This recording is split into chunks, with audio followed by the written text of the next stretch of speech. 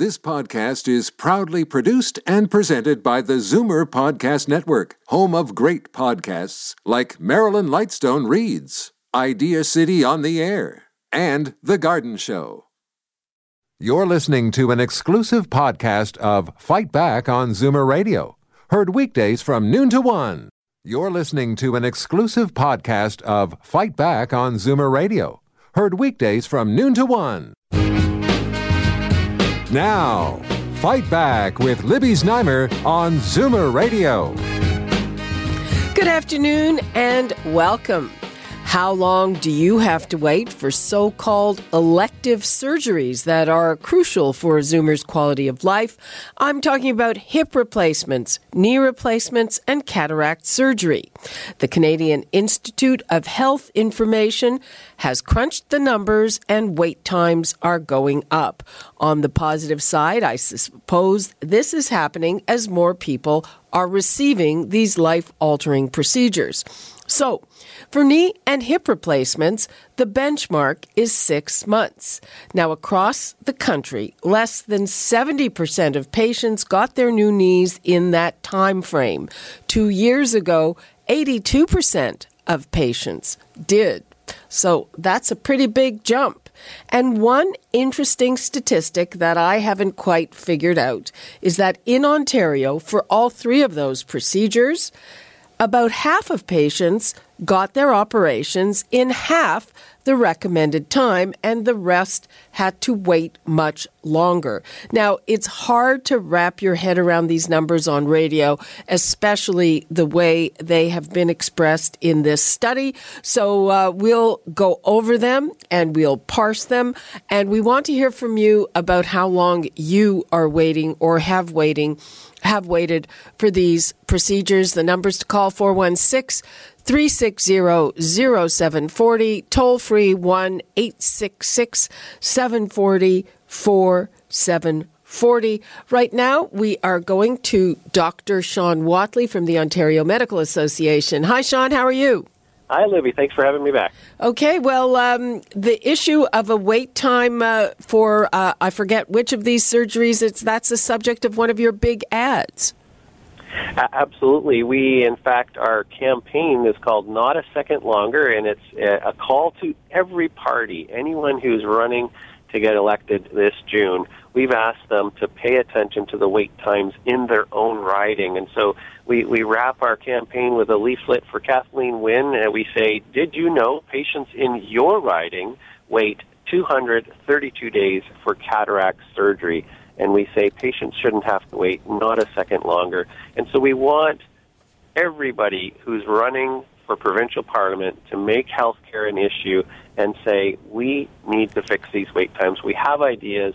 Let's find solutions to prevent patient suffering. Okay, so because it is very hard to wrap your head around the way these are expressed. So let's take cataract surgery in Ontario. The benchmark, which is the government says you should get your surgery within this time frame, is 112 days, which is it's like 3.5 months.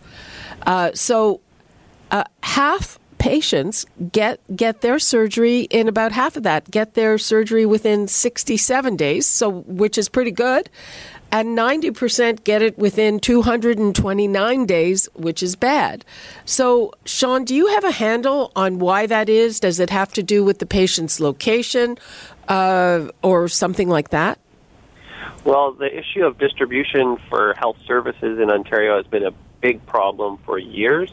The worry whenever I start talking about this or someone starts asking questions about it is that our politicians who are listening might say, oh, we can fix that. Let us come in and create some rigid solutions. So we do have a problem with distribution, whether it's rural, urban, northern, southern. I know in Strathroy, the wait for a hip replacement reported just last year, I believe, was 671 days, whereas hip replacement in the Kai-Hai report, on average over the whole of Ontario, is now closer to 242 days in 2017. That's not the average. That's 90% get their surgery within that amount of time, but 50% half of people get their surgery within 82 days. Absolutely, and I say this to my patients all the time. I say, if you're retired and you've got a spouse or you've got the means to travel around the province, you can get your hip replaced faster. But what kind of insurance system is that when we say, listen, can you travel 3-4 hours or farther? Maybe you'll find a shorter wait time somewhere else in the province. The challenge with that as well is that there's post-operative care, follow-up, complications. You want surgery to be done as close to home as possible. Patients shouldn't have to shop around the province. Well, yes and no, I say, because I believe, and it's mandated for certain kinds of surgery, I want to get my surgery in a place and from a doctor that does a lot of that particular type of surgery. If I live in a rural area, I don't want to go to a doctor who sees maybe 2 of those a year. It's been proven that it's safer to do it that way. Isn't that right? Oh, absolutely, and you make a great point there, Libby. I'm talking about a few hours traveling across the Golden Horseshoe. I'm not suggesting that we should be doing complex surgeries in tiny little hospitals where they only do 1 or 2 of them a year. So we have many large hospitals that have high volume procedure rates and excellent surgeons, but their wait times are much higher because those hospitals are under-resourced. And so that's an issue that we can talk about. Okay, well, there's another issue, and I first came to understand this when I was on a patient committee, actually, for cancer treatment for pancreatic cancer. So one of the issues is that it's centralized waiting lists. So let me explain. One of the things is that every surgeon, and I believe that's the case in Ontario because except for a few places we do not have what's called centralized wait lists, every surgeon has his or her own wait list. And surgeons, they like to keep their own wait lists. They can be holdouts, and that holds things up where if you have a centralized wait list and you say, I'm going to get my hip replacement from the next hip replacement doctor that comes available, it would come a lot faster. So that is a beautiful. We could have a whole show on this, and I'm glad you raised that, Libby. The funny thing is, when my patients say I need a particular procedure, I say great, and they say who would you recommend? I say, well, there's this surgeon and that surgeon. I know them both well. I know their post-operative. I know their bedside manner. I know how they are technically. I've actually worked with them in the operating room, but their wait times are very long. I say, however, there's another surgeon somewhere over here who I don't know, and they say, well, are they a good surgeon? I said, well, I imagine they are, but all I can really tell you is they have a very short wait list. So I think wait times are only one measure of quality. I think they're a measure of service. The reason I worry about a centralized one-size-fits-all system is now I have no way to hold my specialists to account. If they give lousy service or they are rude or not nice, so what if they have shorter wait times? But if they're not giving the care that I expect for my patients, I don't want to send my patients to them. So it's a little more nuanced than simply saying there's a number that we have to beat. Well, yes and no, but in those cases and in places where they have these wait lists, and you would hope that any surgeon who is allowed to perform these procedures is pretty good at it. Maybe they're a little newer or something, but that if the patient chooses, and I know, I'm the same way. I want, the stamp of approval. And if you told me to go to Dr. Joe, I might decide I'm going to wait another 3 months to see Dr. Joe, but then you might decide, hey, I've heard equally stories from people saying, I went to this doctor, wherever it was, that I heard had room, and he or she did a great job. Oh, absolutely. And I'm not trying to second-guess the technical expertise of anyone here. I think we have great surgeons and physicians in Ontario. My issue is how well do they communicate back with the primary care? How available are they to deal with questions post-operatively? Do their patients actually fully understand what's going on? So everybody has a little different approach. Even if you start looking at language and culture, does this particular surgeon, do they speak another language that can actually be useful for my particular patient? I'm going to get flack for saying this, but you know what? Surgeons are not known for their bedside manner. Oh, that's terrible, Libby. How could you say that? Well, it's the personality. I mean, and a lot of them have, nurse, navigator type people. There are a lot of nice surgeons. There are a lot of nice surgeons. I apologize to every surgeon. I didn't mean that, but there's a certain stereotype, right? Go ahead. Sorry. No, I hear you, but, and there's really been a focus, certainly on the last 15, 20 years, that your ability to communicate is a core competency. And so certainly I think surgeons are getting better and better, and that old stereotype, I hope, is passing away. And just to reinforce another stereotype, the women surgeons are a lot better at it. So let's take a couple of calls. We've got Joan in Port Perry. Hi, Joan. Hi. You're on the air. Go ahead. Thank you. I want to talk not necessarily about elective surgery, but non-elective surgery, where you've had an accident and you need a shoulder replacement. Urgent cases are seen, perhaps, if they get a CT scan within a month. A non-emergency could wait up to 3 months. I myself am waiting since April the 3rd, and I haven't had a CAT scan yet. And what happened to you? Was it an accident of some sort? Yes, I'm vision impaired, and I missed a step and fell. Oh, no. Sorry to hear that. So and when we talk about the opiate drugs, I can understand now why there is so much addiction, because if I have to stay on these horrible drugs for 3 months, I could see where you could become addicted to them. I'm so sorry to hear that. I mean, this is, I don't even know what to say. So you're waiting, you have to get a CT scan, and then you'll get a surgery date? Yes. Sean, do you have a comment on that? Well, first of all, I mean, these are the real stories that we need to get this message through to our politicians. It's patients like Joan. I mean, your heart breaks for them, and you're trying to help them. They're in pain. They need a treatment. But Joan also makes a great point, the difference between an acute trauma that requires surgery, whereas another patient who isn't dying or bleeding or, in urgent need, in the same way that you would be in a car accident, they're made to wait much longer. So we do some things quite well in Canadian healthcare, and certainly emergency surgeries, near-death experience. We seem to perform really well, but it's when we think that, that person could wait another few weeks or another few months, those waits just keep creeping up, and it's unconscionable at some point. Okay, Joan, thanks for sharing your story, and I really hope this clears up for you soon. Thank you. Okay, let's take one more. Bill? Hi, Bill. Hi. I don't know whether I'm one of the fortunate ones. I live in East York in East General Hospital.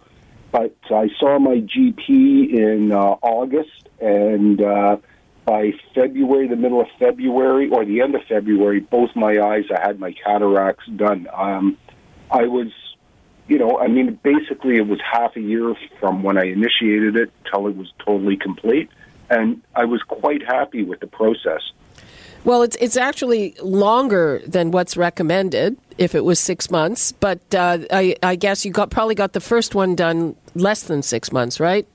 Well, no, they were both done in February, so they were both basically done. One was done early February, and the other was done later February. I was legally blind, but I guess the outcome was so good, and that's what. That's what sticks in my mind.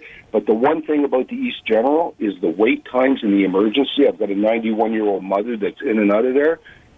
That's the real problem. I can accept 6 months to get my cataracts done, but being in a hallway for a day or 2 days or whatever, it's unacceptable. Yep. Thanks for telling us about your story, Bill. Thanks. Bye. Okay, we are soon going to move on to some positive news that possibly might help with this. Dr. Sean Watley, what would you like to leave us with? Well, I think Bill put a great ending on this segment. You know, Canadian patients overall are extremely grateful for the care that they receive. And they know, you know, going blind versus being able to see, hey, I'm thankful for that procedure. And the trouble with that is it can make us complacent and say, look, we're not hearing a major outcry. What's another week on a waiting time? And so we can't get presumptuous or complacent simply because we have thankful, gracious patients. We're here. We can do better. We can provide better service than we're doing. Okay, Dr. Sean Watley, thanks so much for that. Thanks again, Libby. Okay, you can see all the details on wait times at CIHI is CIHI, the Canadian Institute of Health Information. We're going to take a quick break, and when we come back, we're going to talk about one kind of a replacement procedure that might help with these wait times, and that is making it day surgery. So we're going to hear about some innovative things and some good news when we return. Fight Back with Libby Znaimer on Zoomer Radio. Welcome back. Now, we've been talking about surgical wait times, and one of the reasons for long surgical wait times is a shortage of hospital beds, not necessarily a shortage of OR time. So Women's College Hospital is an ambulatory hospital, and it's pioneering an innovative response to the problem with knee replacements that are performed as day surgery. That's right. You wake up, take a walk, and go home. It's not for everyone, but here to tell us more, Dr. David Urbach, who is the Surgeon-in-Chief at Women's College. Hello, thanks for joining us. Thank you. So tell me about this surgery. I gather it's only for people who are fit and active, correct? That's right. Not every patient who gets a knee replacement is going to be able to go home on the same day. But we do estimate that at least a third of patients, probably up to a half, would be able to be discharged on a day surgery basis. Obviously, you need to have someone at home who can help you look after yourself for the first few days after surgery, and you have to be in reasonably good health. So how long does the surgery itself take? The surgery itself takes about 45 minutes or so. And the surgery that we do is no different from the surgery that's done everywhere for knee replacement. It's really quite a standardized operation. What's different is the approach we take to patient care as well as the anesthesia that's given to the patients so they recover much faster. Mm-hmm. I mean, it seems to me that for all kinds of procedures now, the standard way of dealing with it, it used to be they'd let you lollygag around, but now basically the caregivers, the healthcare professionals want you out of that bed and walking around as fast as possible. And it's a bit more than that as well. I would say there's something to be said for being in a familiar and comfortable environment. We think what we're doing is actually enhancing the patient experience. We don't think of it as taking away from the experience. We feel we're doing something helpful and useful for people because most people would prefer to be at home if they could be at home. Mm-hmm. And again, you answered one of my questions, which was, that the procedure is then exactly the same? It's identical. Okay. And is the rehab then is it the same or different if you're going home that fast? It's exactly the same. So typically now patients will stay in hospital between 2 or 3 days on average after a knee replacement surgery. After those 48 or 72 hours, they're home anyways, and then they'll get their own outpatient physiotherapy as appropriate. So what we're trying to do is just shave a few more days off the length of stay and really make us independent of hospital beds because, as you mentioned, hospital beds are often the limiting factor that makes it difficult for us to access operating rooms.